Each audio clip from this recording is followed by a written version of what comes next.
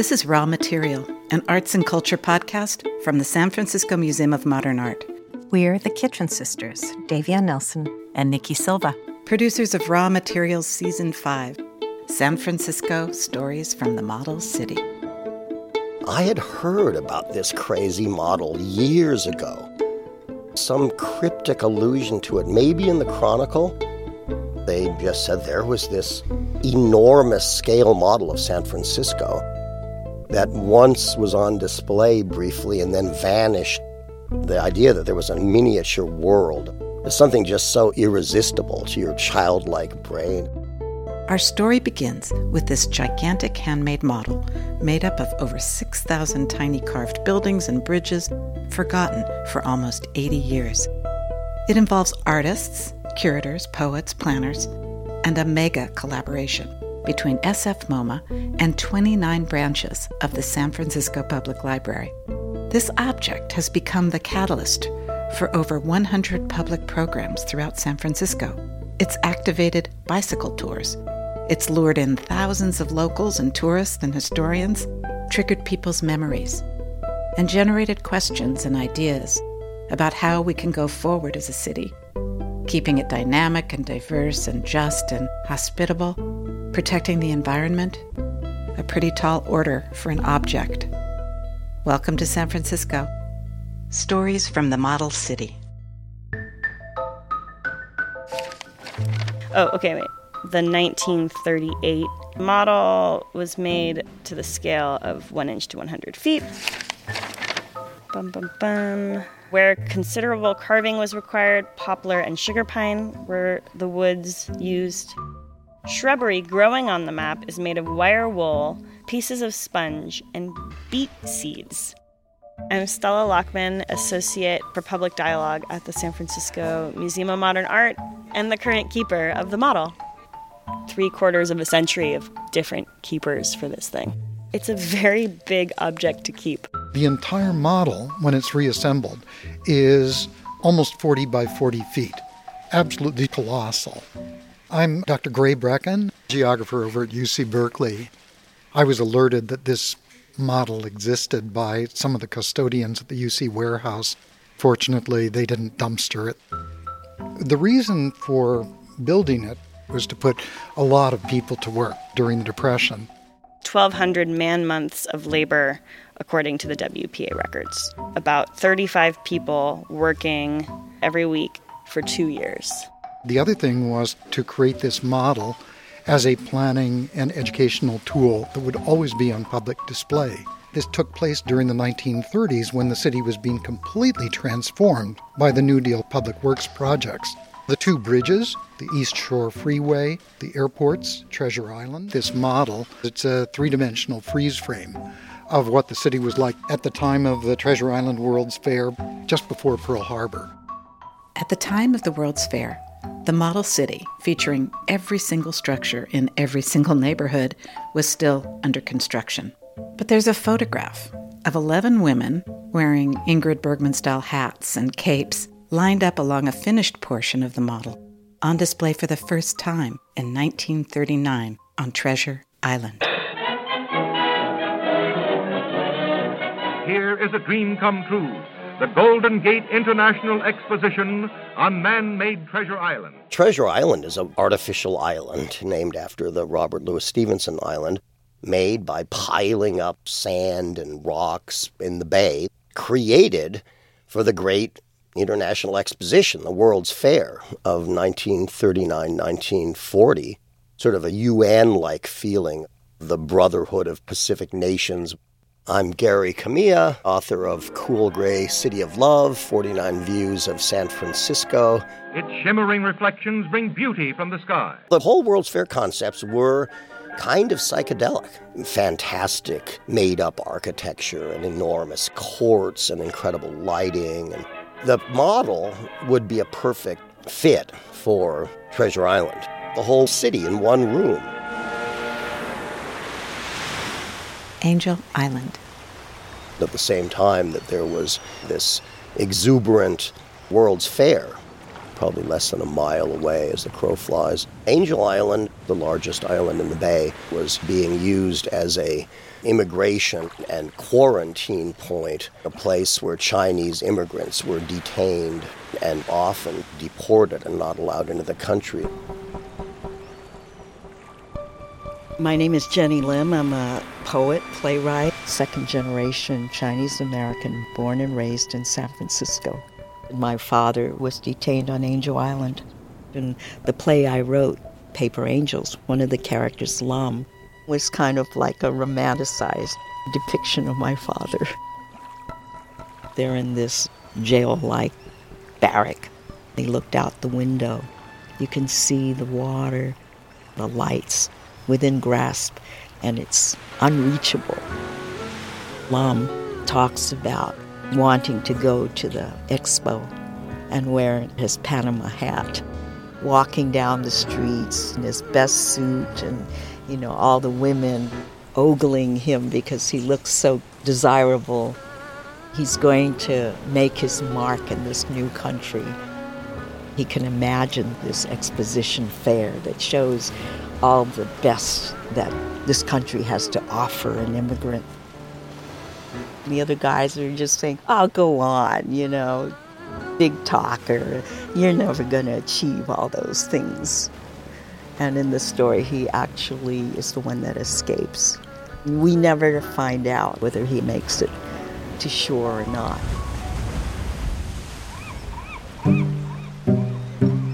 Some things we haven't found are these little ships that are going under the Bay Bridge. The Model City. It was built in 1938 to 1940, on view at City Hall till 1942. At that point, it was boxed up. Planning department would occasionally take pieces out to do studies on, and when it no longer wanted it, it was given to UC Berkeley as a teaching tool. But most of it was in these 17 wooden crates, sort of put in higgledy-piggledy.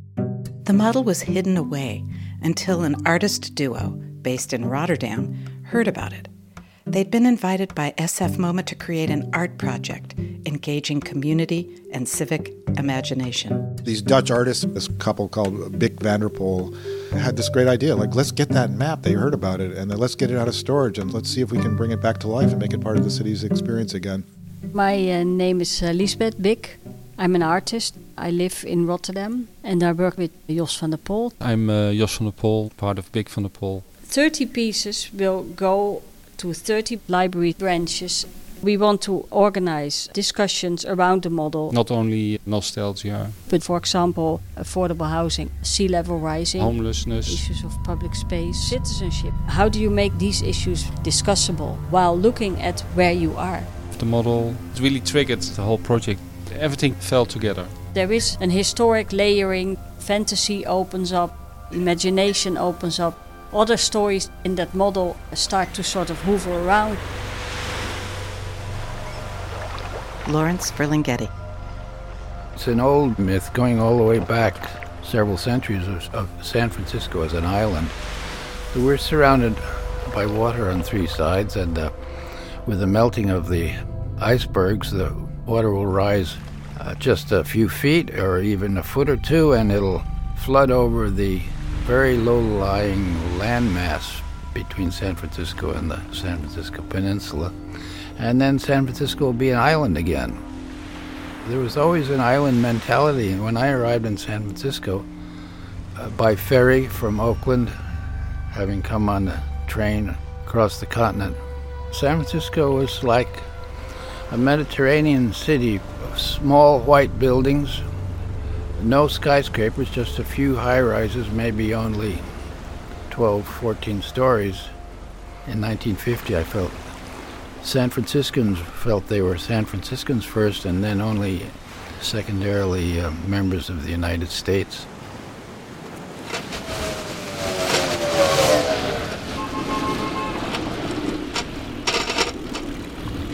All right, I think we're all here now. Welcome to our historic shoreline bicycle tour, visiting the library branches in town. All of them actually have pieces of the San Francisco scale wooden model built. Whoops, watch behind you there. The model is the main subject today, and Chris Carlson and myself, Lisa Ruth Elliott, we direct Shaping San Francisco. We try to get people together in real time to talk about history, how things have changed in the city, how we can imagine our city going forward. We're going to hug the shoreline and go along very fast. But stick together in a group. The more we can congeal as a group, the more fun we're going to have as a ride and the safer we'll all be. So that's what we learned that a long time ago on critical mass. Density is the key. The city front. At the time of the 1938 model, San Francisco was completely oriented to the bay. The Embarcadero was known as the city front. The vast majority of people came in by ferry, and that was what you saw. That was San Francisco. The ferry building was one of the most bustling transportation hubs anywhere in the world. It handled millions of people a year, and every single form of transportation in San Francisco came to it.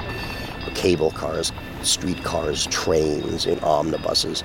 And the whole waterfront was at the height of its working powers then. Just 4 years earlier, there'd been the infamous Bloody Thursday and the Great Waterfront Strike of 1934, which was a significant victory for organized labor. Open warfare rages through the streets of the city as 3,000 Union pickets battle 700 police. Guns, tear gas, clubs, and fists. Longshoremen were one of the main occupations in San Francisco. It was blue collar, it was muscular and hard drinking, and it was a whole different town. There was a great romance to it. Those finger piers that stick out into the bay handled different types of cargoes. Copra, which is like dried coconut meat. Coffee, you could just smell the coffee. Bananas. The last block is a little bit of a climb. By the way, this building over here, the China Basin building, which was once upon a time a place for offloading bananas from Central America, was turned in 1974 into a food distribution center by the kidnapping of Patty Hearst. The ransom demands of the Symbionese Liberation Army was that the Hearst family give away food to poor people. And that had a big impact on San Francisco politics. It led to a community coalition. Someone check crate 6 for C4. Telegraph Hill. Cleaning the model city. Where the Coit Tower is right here, they call it Signal Hill, 1938, I guess it was. So this is like Chinatown here. Jim Boyer, volunteer at MoMA. I'm a commercial artist. I worked in the advertising district over there on the C4 area. We are doing a cleaning of downtown and Tenderloin today. First of all, we start off with a little brush, get the dust off. There's a lot of dust. So that's why we wear masks, because I don't know where this dust has been. 50 people cleaning. Yeah, I think this cleaning process is really important. You don't only get to know the model, but there's a different relationship with So that's the model on view at City Hall till January 1942, when they needed the room for war purposes. The thing is that it's kind of just so huge that keeping track of all the different stories that come out of it is just, it's a lot. Well, where's the ferry building?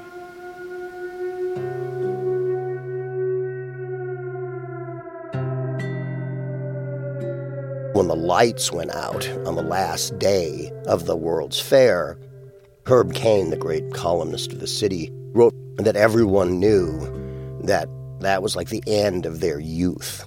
The shadow of World War II was descending over the world. That was this halcyon period that was never going to come again. The U.S. entered the war soon after that, and there was no more going out, having frivolous days wandering around on artificial islands in the bay. San Francisco Bay became a huge arsenal ringed by guns and anti-aircraft, submarine nets under the Golden Gate Bridge. It was a massive transformation of the whole way of life that happened right after this fair. Women have invaded another field usually reserved for men.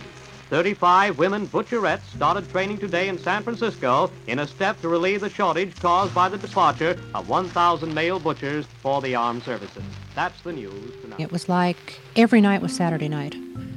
The hours were 24 hours a day. Not only 3 shifts at the shipyards, but they had 3 shifts for the movie theaters, the restaurants, the bowling alleys. I mean, those boys spent money 24 hours a day until they were called back to the bases and had to shove off. This is a test of Working Outdoor Morning System. My name is Tammy Takahashi. I'm a native of San Francisco. I lived my whole life here, except for the 4 years of World War II, when the Japanese-American population was removed from the Pacific coast. When World War II began, there was a call out for anybody who could read and write Japanese. I volunteered. There was a makeshift radio station on the top floor of the Palace Hotel on Market Street. I was working as a translator in the Office of Secret Service. We would have these headphones on our heads translating taped radio messages from Japanese battleships on the Pacific, full of static. Then they said, everybody, if they had a drop of Japanese blood, 1/16, we were all gathered up and taken to assembly centers. The one we were locked up in is called Tanforan, a racing field, where one Kentucky thoroughbred horse was stabled, 5 adults were put in. We lost everything, our civil rights. We were in camp almost 4 years. That's a very long time to suffer deprivation and miserable food. I had to imagine things that I was fond of, an enchilada or tamale, some Chinese food. The Western Addition. The Western Addition in the 1920s and 30s and 40s was known as the Little United Nations. It had Mexican Americans and Mexican immigrants, Filipinos, had a very big Jewish component, and robust Japantowns centered around Post. After the Japanese attack on Pearl Harbor, they were all mustered, rounded up at Jackson and Van Ness. Mostly the Japanese in San Francisco went to a camp called Topaz in Utah. Right at this time comes the great African-American influx into San Francisco, mostly from Texas, Arkansas, and Louisiana. We needed to build ships and tanks. U.S. government sent recruiters that brought African-Americans in particular to shipyard towns. All of the housing that had just been vacated by the Japanese and Japanese Americans, all of that housing became available suddenly.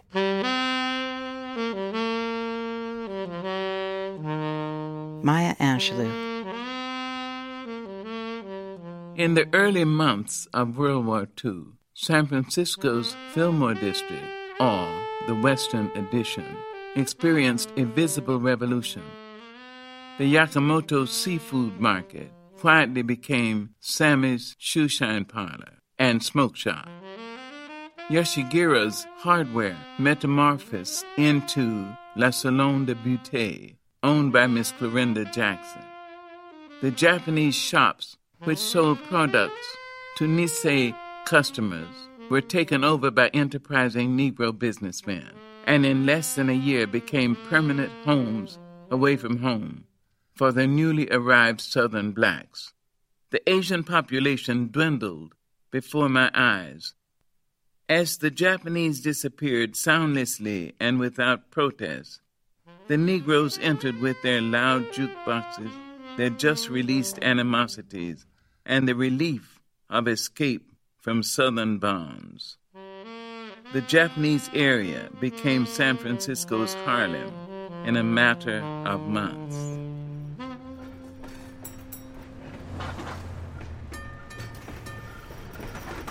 During World War II, women replaced men on the streetcars in San Francisco as conductors and motormen.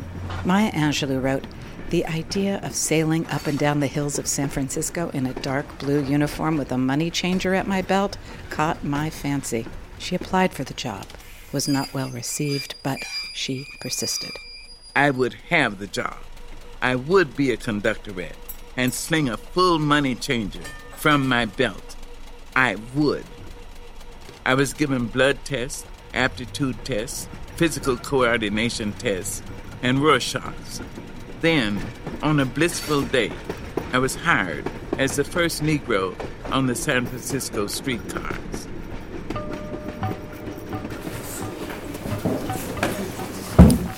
Welcome to the Ortega branch of the San Francisco Public Library. The model is inspiring conversations all over the city. There's 3 other events happening right now. Our hope is that it can serve as a metaphor for the city at large to help us take a deeper look. We have had hundreds of conversations with themes came up over and over again. I'm sure you could probably guess. Housing, technology, toxic land, gentrification, climate change, displacement. Hello, I'm Jarrell Phillips, San Francisco native, born and raised in Fillmore. My grandparents all came here from the South when that migration was happening. I'm a performer. I teach capoeira throughout the city. I've been doing a project called I Am San Francisco, Black Past and Presence, the African diaspora and its influence and impact. Growing up here in San Francisco, I grew up in a very black world, which is probably hard to even imagine in this city. Now, I went to an all-black private school, predominantly black church, and I went to Bayview Hunters Point a lot. So I was bouncing between 2 very well-known black neighborhoods. We, African Americans specifically, have been in some ways wandering and going from place to place, trying to create home and community for a long time now.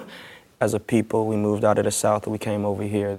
James Baldwin said we came as far west as we could go. Now we're at a point where African Americans have been going back, like boomerang, going back to the South and dispersing further out into places like Modesto. And we moved out of the city when I was 17. I didn't want to, I had to. I came back a year later as soon as I was old enough. But my parents come back into the city every day. My grandma's house is still the house that everybody's mail goes to. For a lot of families, their community center, whether it's their church or whatever space that is still where people come to on the weekends and whatnot. I feel like that connection is still there.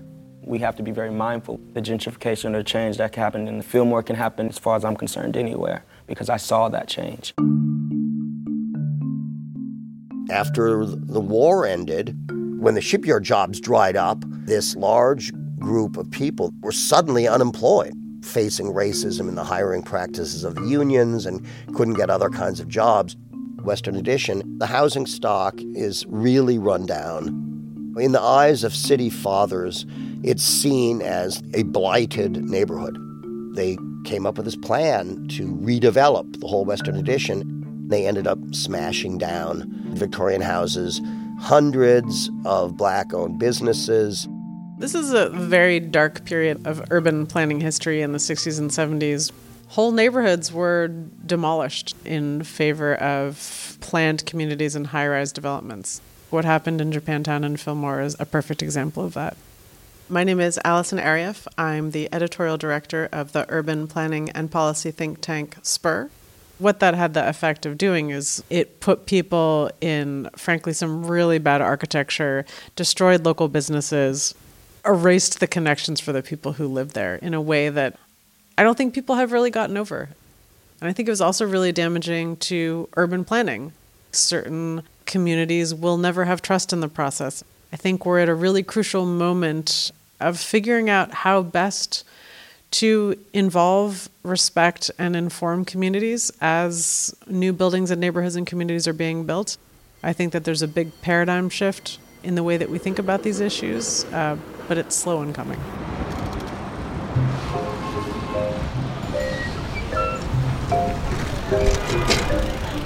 Chinatown and North Beach are sharing a piece of the model. Right now it's at North Beach, which is great because it's an extra hill we don't have to climb.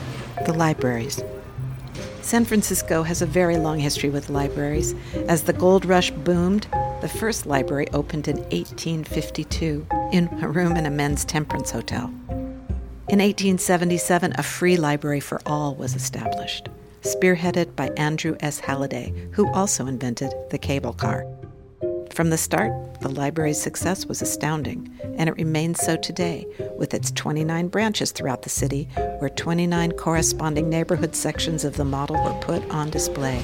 So each one of these can be lifted out, is that right? Yeah, and you can see the street that we biked down. I guess I'm used to seeing this in Google Maps, but seeing it 3D is saying you really get a sense of the scale of the hills. Oh, my house is there. Your house is there?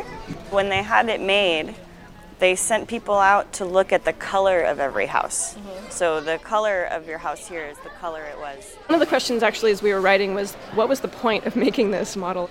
Some pieces were used for these planning exercises where the shadows would fall for larger buildings. As redevelopment happened in South of Market in the 1970s and they started raising the hotels, barbershops and cafes and put in things like the Moscone Center and the San Francisco Museum of Modern Art, they started playing around with what's possible. One of the questions when we found it was, is there room for San Francisco in San Francisco?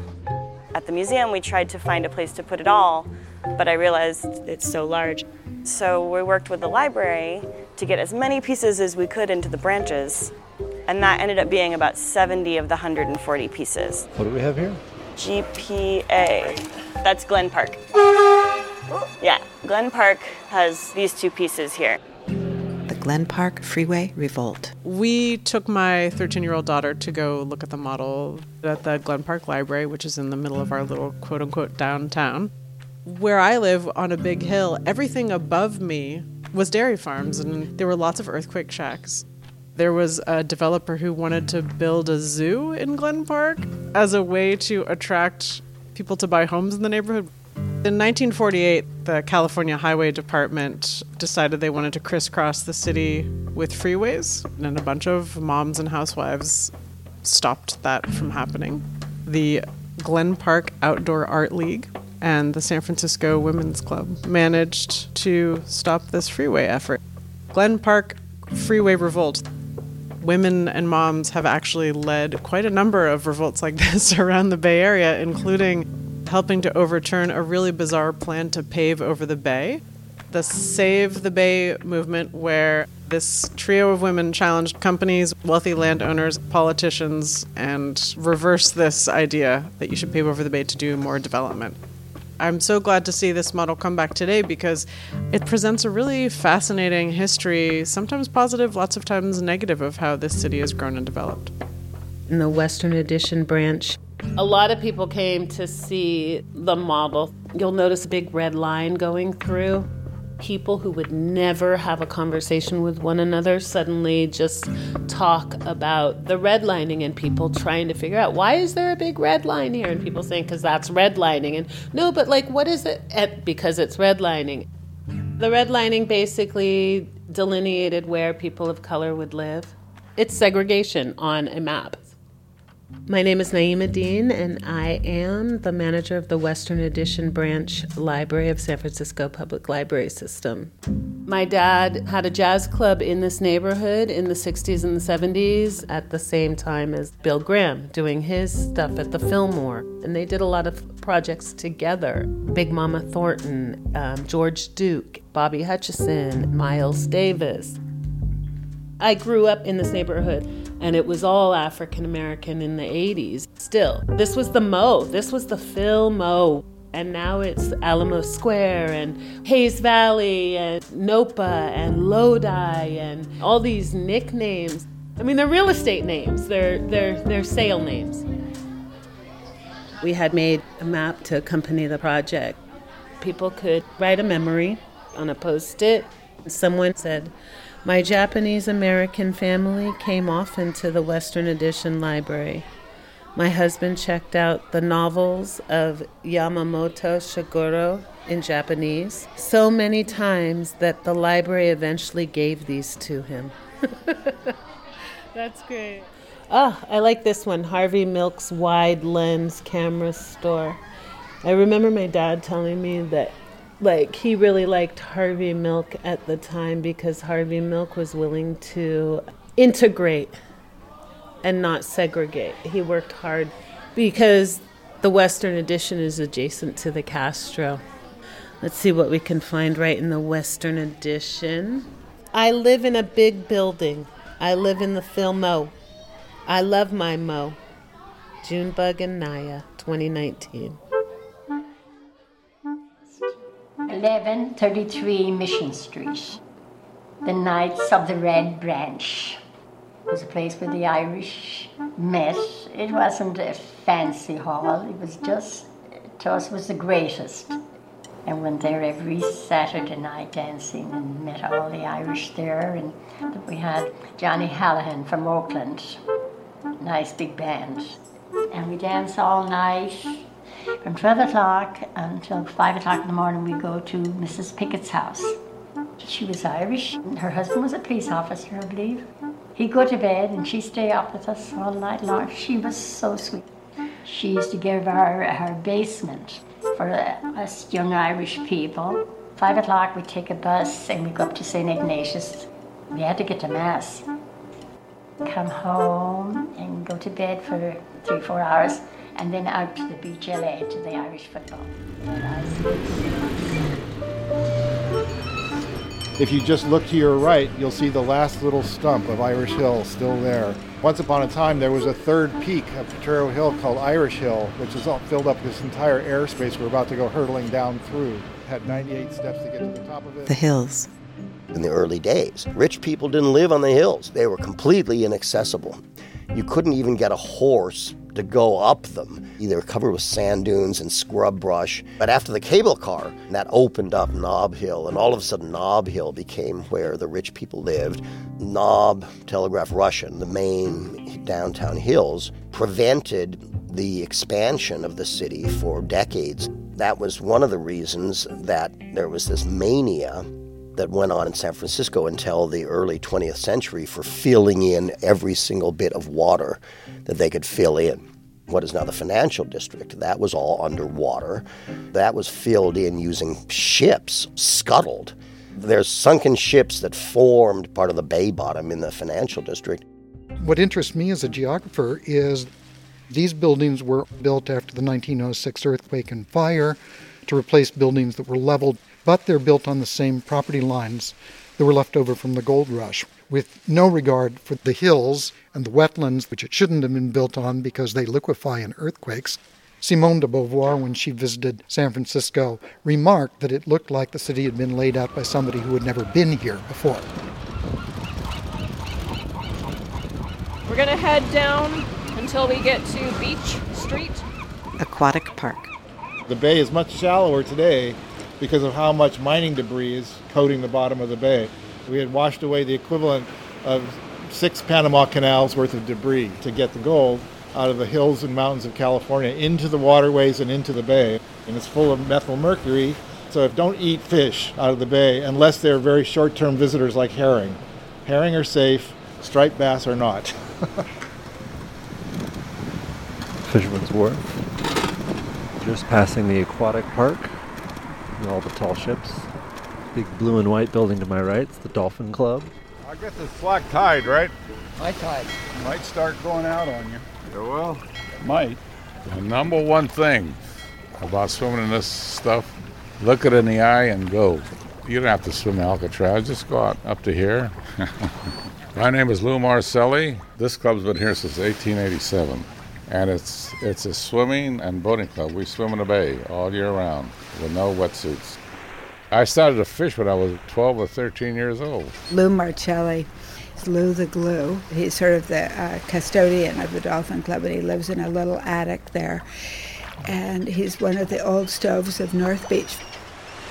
At the Dolphin Club, there are a lot of old Italian men like firemen and policemen and waiters, and exercise a little, swim a little, and then they cook for each other, and they have a lot of wine, and they just sit around and talk about the old days and talk about sex and what's going to happen to somebody if he has testicular cancer, and and then you got to give him a certain kind of liver, and they have all these theories based on what their mothers told them, and they cook food for each other, and I think it really keeps them going.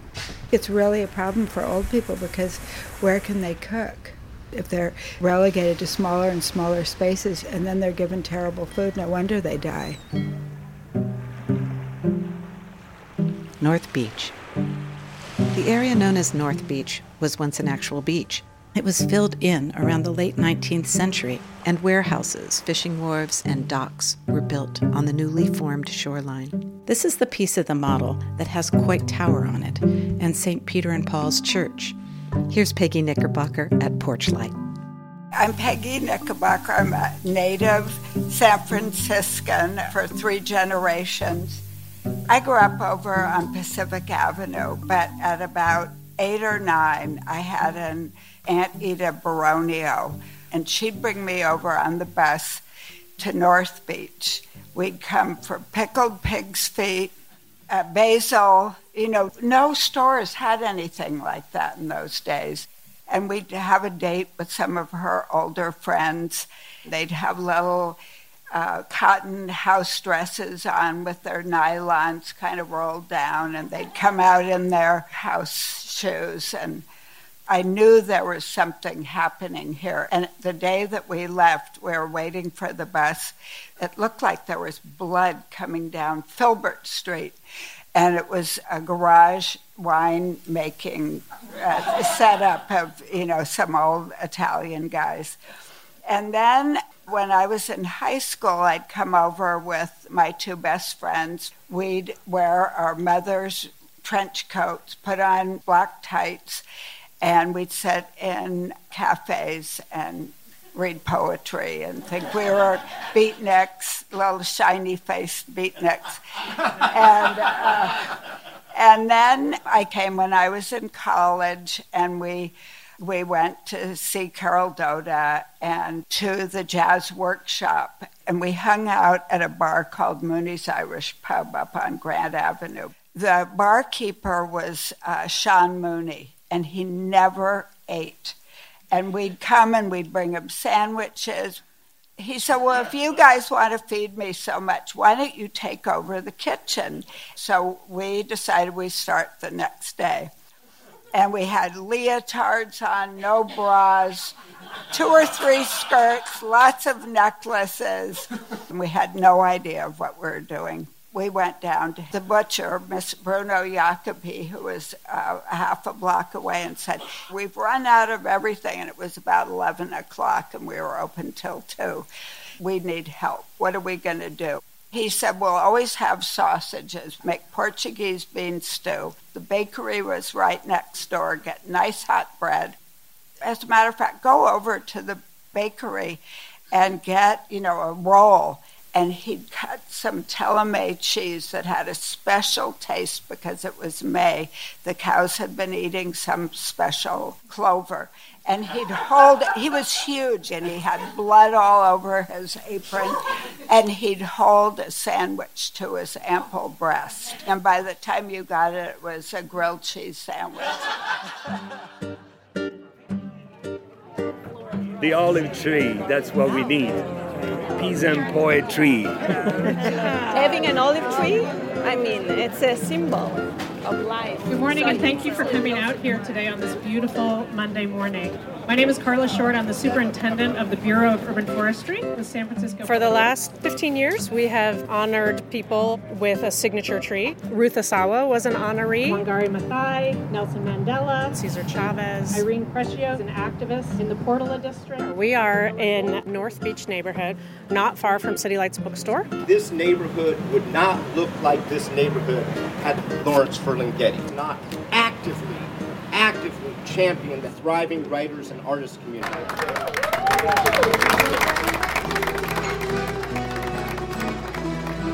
The bookstore was always in the same location, 261 Columbus Avenue. We had this anarchist slant right from the beginning, and at that time North Beach was populated by like 90% Italians. Some of the first publications we sold were 2 Italian anarchist newspapers in Italian.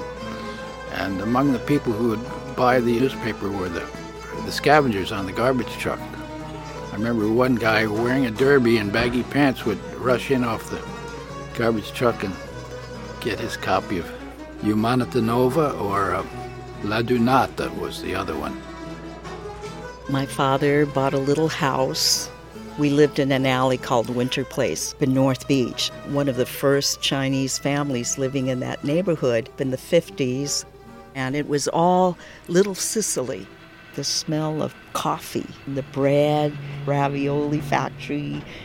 Powell and Mason streetcar runs down. Could hear it every day. I would listen to it. It's like my music box, the foghorns and the cable cars. Then I was secure and I could go to sleep. I'm Jenny Lim, poet, playwright.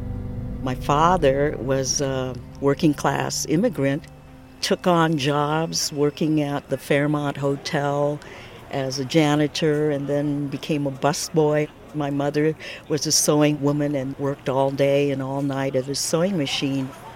We children, there were 7 of us, and we were just on the loose, running the streets, Chinatown and North Beach. Chinatown. This is Herb Caines from San Francisco, the magic city that's a sight to behold. We're walking down the narrow, shop-lined main street of San Francisco's Chinatown. We call it Grant Avenue, but to the Chinese it's still DuPont Gai. A block away is Portsmouth Square, the scene of a San Francisco tradition, the Chinese Moon Festival. The Chinese were not allowed to live west of Powell until as late as the 40s or 50s. Those covenants, it's incredible how long they remained on the books.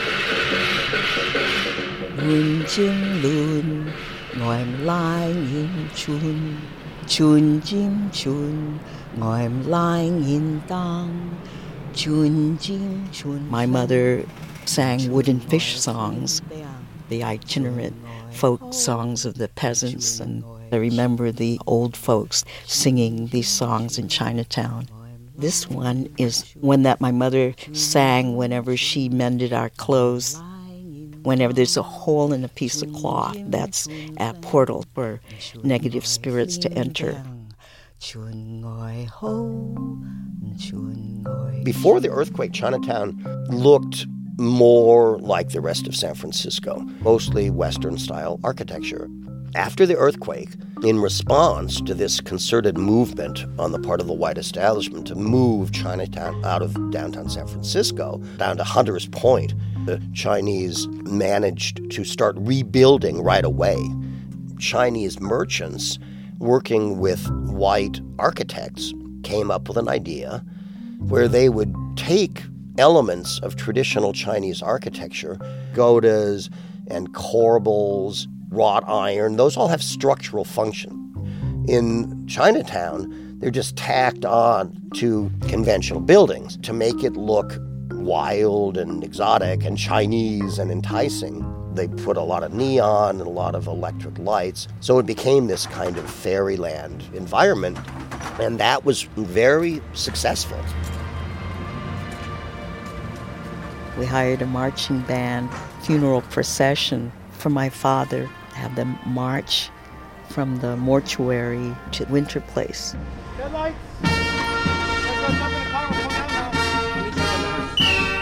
We go back to the original grassroots of the first marching band in Chinatown. My name is Clifford, the last name is Yi. People come out to look, to see if they know the person. Many people out of respect will bow. People will take their hats off, just out of paying respect to the deceased.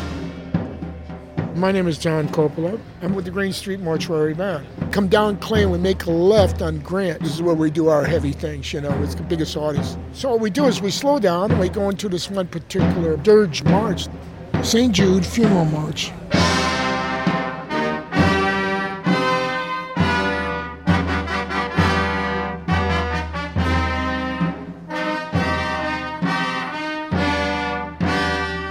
Lawrence Ferlinghetti at City Lights Bookstore. Green Street Mortuary Marching Band just passed by. The back door of City Lights is in Chinatown. The front door is in the Western world. Green Street Mortuary Marching Band marches right down Green Street and turns into Columbus Avenue, where all the cafe sitters at the sidewalk cafe tables sit talking and laughing and looking right through it as if it happened every day in little old wooden North Beach, San Francisco, but at the same time feeling thrilled by the stirring sound of the gallant marching band as if it were celebrating life and never heard of death.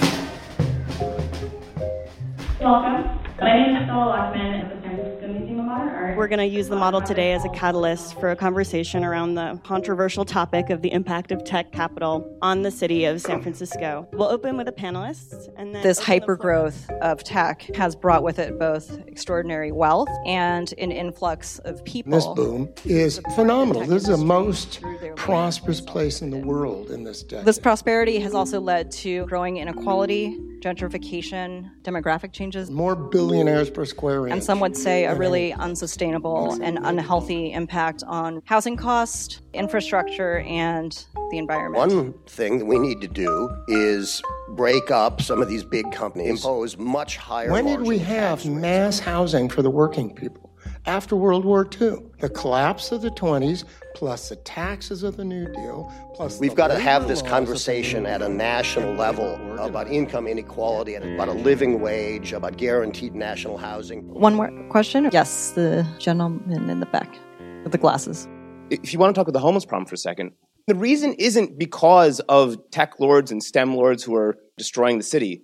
It's because old people who moved here in 1975 never wanted to build a single house.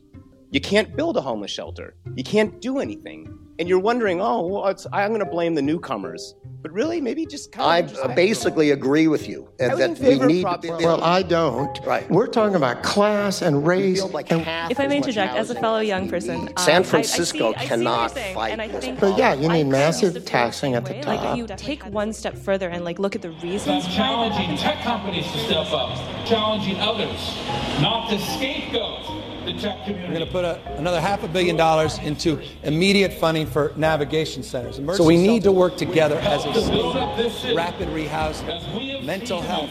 Together as one San Francisco.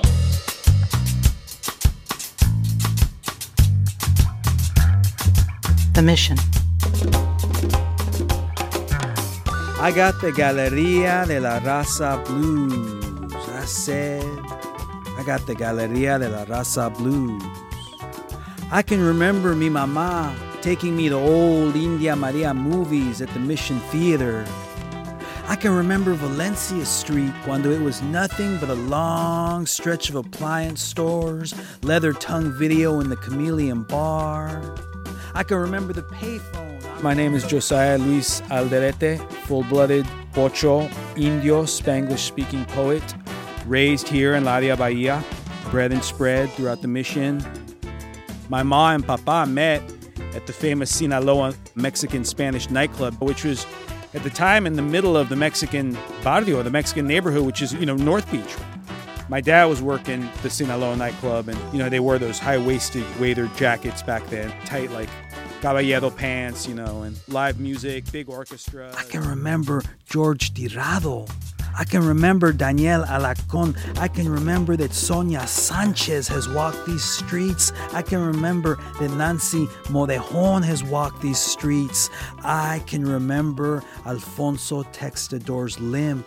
People associate the .com waves of gentrification. It's been going on since before the 2000s. I remember first seeing that wave. There was the Oxygen bar opened up on Valencia Street, and all of a sudden we started seeing these big puffy SUV vehicles around. And I remember, so that I can get out of the way of the Ubers and the Lyfts and the Google buses that are not driving me anywhere, San Francisco. The changes that have been the most startling and physical and painful to see in the neighborhood have definitely come from the .com, changes and booms. But, on the flip side of that, the Cultura has really dug in, getting the 24th Street declared a Latino Heritage Corridor, that protects like a huge amount of those areas. These amazing transformations in the mission with the Calle 24 Association reaching out to a lot of the older generation. A lot of the older ones are really sort of recommitted to staying. It's actually a beautiful thing. When people move here and they come here and they think of the city, what they're thinking of is the contributions that the poets and the working people have made to this city. What I'd like to see happen, some sacred space opening up for people to move back in and raise their families. As much as the city does change, those roots are going to stay. They're way deep in the concrete. That's the bones of this place.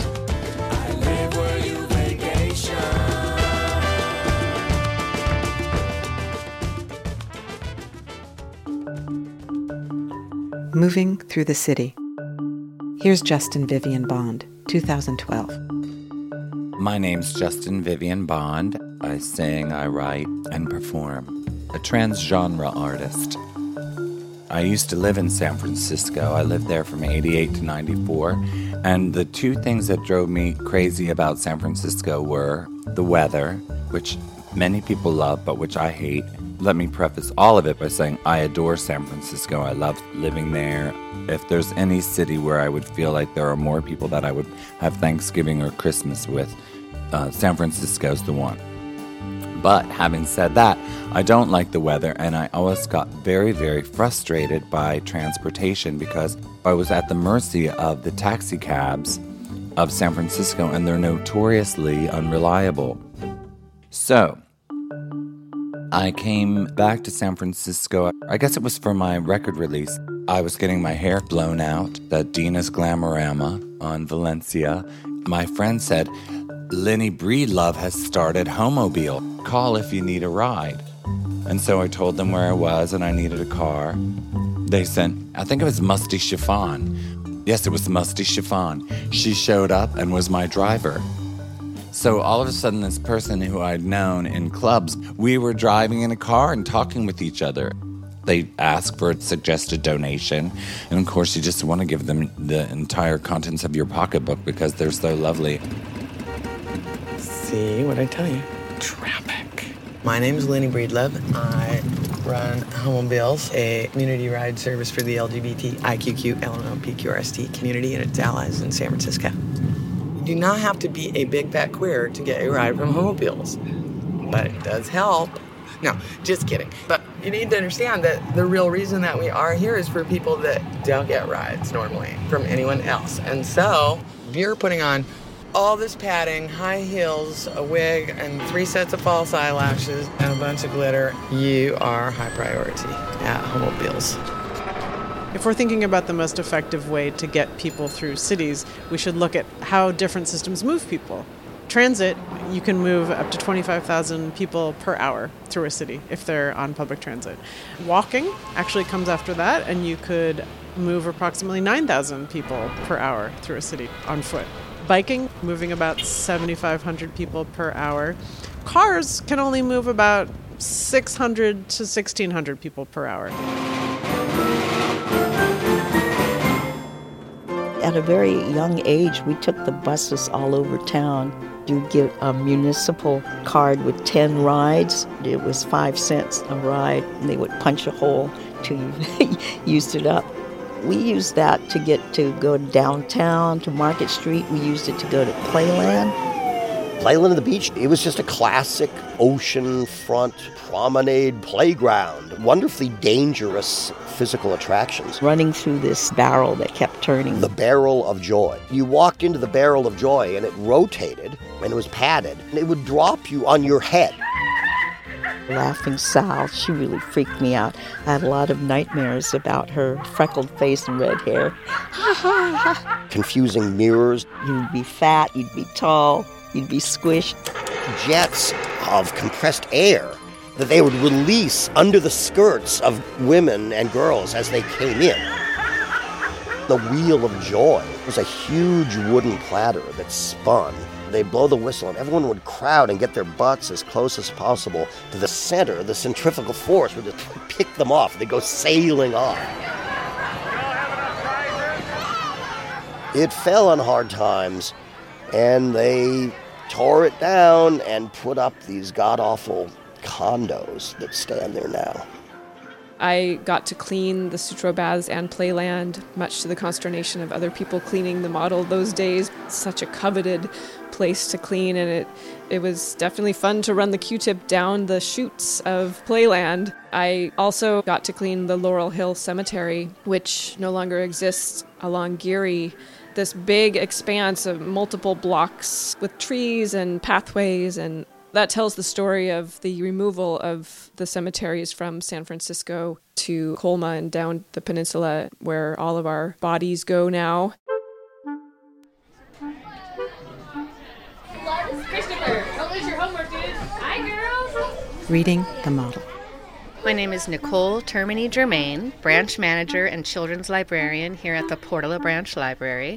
When I look at this model, so you can see all the different greenhouses. This was a major center of flower growing, carnations and roses. Since we're the garden district, they would love it to be kind of a hub for green activity, like gardening, community garden, bicycles, walking, trolleys. The air would be so much better. I'm curious what this will look like in 800 years.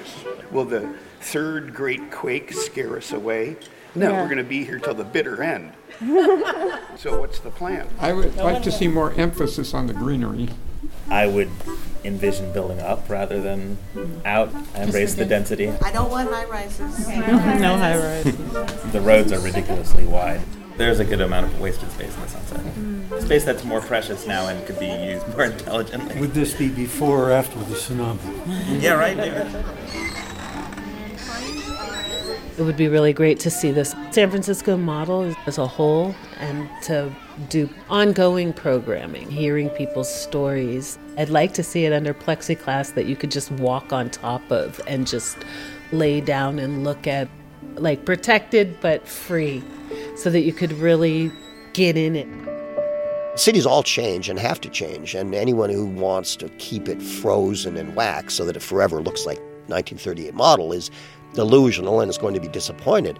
And this is the issue that everyone's trying to grapple with in this city, is how do we preserve it in all of its glory, but at the same time make place as dynamic as possible and make it as hospitable as possible. It won't look exactly like the 1938 model. It won't even look like the 2019 version. And I think that there's a way of achieving it without losing what makes it special. Hopefully we can make a start. Well, it seems there are the beginnings of a new consciousness in a new generation of activists in San Francisco. And it seems to be a kind of wave of the future with a new coalition of young progressives that includes not only the Green Movement, but also groups like the Bicycle Coalition with its vision of a carless city, alternative cultural institutions. There are also poetic rappers, Seniors for Peace, and performance artists, farmers markets selling local produce, raising the possibility of a self-sustaining ecoregion free from ecologically disastrous agribusiness. It's a vision of a possible future society in America that, of course, has yet to be realized. But it does exist in our consciousness.